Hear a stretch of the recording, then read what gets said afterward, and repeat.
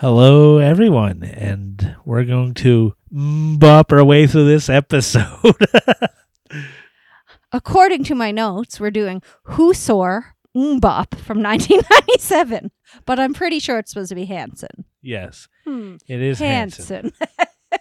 This was released on April 15th, 1997. I thought it was earlier than that. Well, they did it as a demo in 1996, and they were performing it before it went on like their album. So I think around Tulsa, where they're from, it kind of had a bit of a following. Believe it or not, I wasn't in that Tulsa music scene in 1996. Well, who knew?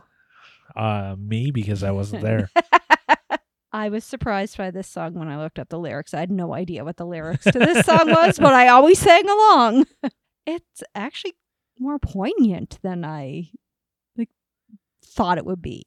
Okay. Just like, it's kind of like, you got to hold on to the things that really matter because things will be gone. People, your youth, you'll die. You know how those teenagers are speaking about losing the loss of youth. Yes. And they wrote their own songs. I noticed that. When I was looking up who the songwriters are, all three of them, and there was nobody else. Played their own music, which is kind of, at the time, they were 16, 14, 11. Isaac, I believe, was 16, Taylor, 14, and Zach was 11 at that time. They're older now. Yes. Spoiler alert, they're older now. Probably by like 20-some years, 25 years. 28, 20. I don't know. I can't do math. 23, 26 years. All right. If anyone wants to dispute my math, I take your math. What did you think when I first pulled this one out of the hat and said, we're doing it? Great 90s. Just an iconic 90s song. I think it's probably one of the more iconic 90s songs. Whether you love it or hate it or laugh at it or sing along, or all of those things, which I do. Everybody knows it, it seems. Like, yeah.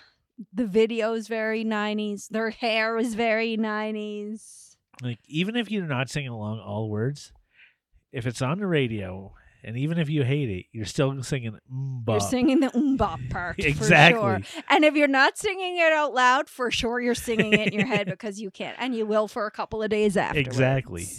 I put it on the other day and our son was like, no! Like, I don't know. I didn't play it that much, but he might be one that doesn't like this song. But he'll sing it next week. Yes. Yeah, so they made $60 million on this song.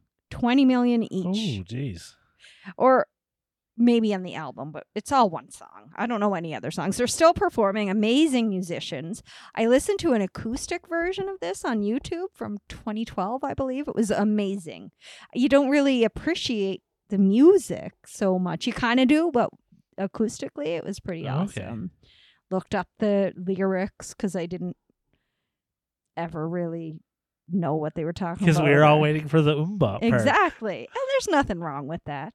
The things they have done, they have a Jamaican music festival, they have songwriting retreats, and they have worked with such artists at this retreat as Weird Al and Andrew WK. Huh. Are they putting on a retreat and Weird Al is there as... And songwriting, yeah. Like learning songwriting, same as Andrew WK? Or maybe just having fun. I don't know exactly. They have collaborations with Blues Traveler. I think one of them has a band, and I think the drummer or someone from Smashing Pumpkins is in it, or did at one point. I know they've been in Calgary before touring. They're always playing, and I don't know any of their other music, but they have fans that are talking about them. There was a little bit of one of them, I think it's Zach, but I'm not sure. Someone went to his Pinterest and found there were a lot of like racist, pro-gun, anti-trans memes that were saved on that. Oh, okay. One guy kind of said something about COVID, but it almost sounded like he was just tired of COVID and not really so bad, so bad what he said. But I don't know. The guy just had some memes saved. He didn't really come out and speak and say anything. One guy was I think it was Zach was in a motorcycle accident, and I think he's a deacon at the Eastern Orthodox Church. Huh. Yeah. and all the music. April Fool's Day one time, they did a Slipknot song cover and said that they were going to do cover a whole Slipknot album, which is kind of funny. That was when they were on Conan. They were on Conan at one point. They were in the band Last Friday Night. The video Last Friday Night by Katy Perry. Were they? Yeah. I guess they would have been a lot older at that point. So. Yeah, and which is kind of funny, and I don't know if I really caught on when I saw that video at the time. Yeah. Which is, they've had full career. They're not 16, 14, and 11 anymore.